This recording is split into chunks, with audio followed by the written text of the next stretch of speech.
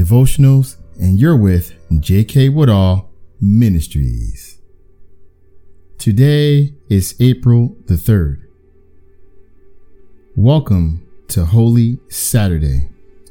This is our second of 3 podcasts. The next podcast will be Resurrection Sunday.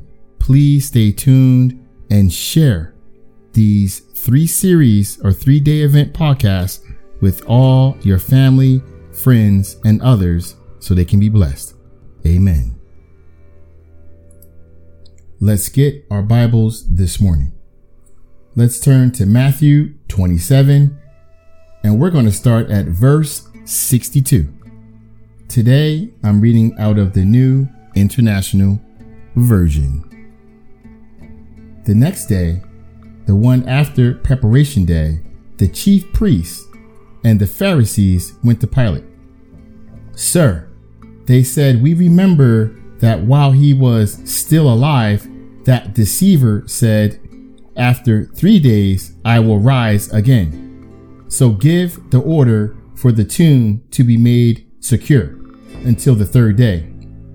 Otherwise, his disciples may come and steal the body and tell the people that he has been raised from the dead. That last deception will be worse than the first." "Take a guard," Pilate answered. "Go make the tomb as secure as you know how."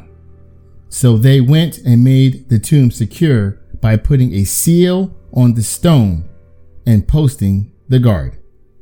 Amen. So they still called Jesus a deceiver.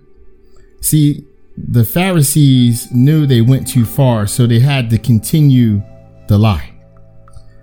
So they went to Pilate and they asked that he post a guard or a watch in some other translations of the Bible.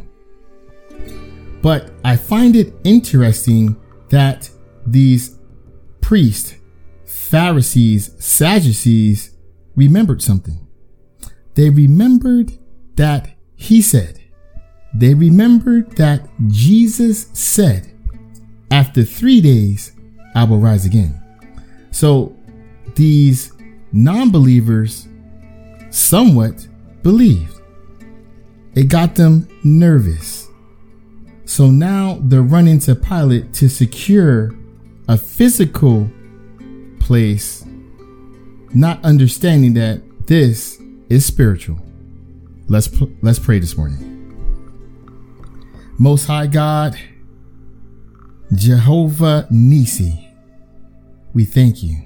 We thank you for everything that you are doing in these 3 days. We thank you for showing us your power and your magnificence. We thank you, Lord, for giving your only begotten Son and using his blood to wash away our sins. Heavenly Father, showing the power through Scripture, how mighty and how humble Jesus Christ was. And he's so humble to us, and you're so loving to us, and you're so caring to us that you gave. And you're showing us that even people that say they don't believe, they believe. These and all things we ask for in the mighty and powerful name of Jesus. Amen and amen. Make the tomb secure as you know how. It's a physical thing that they were doing.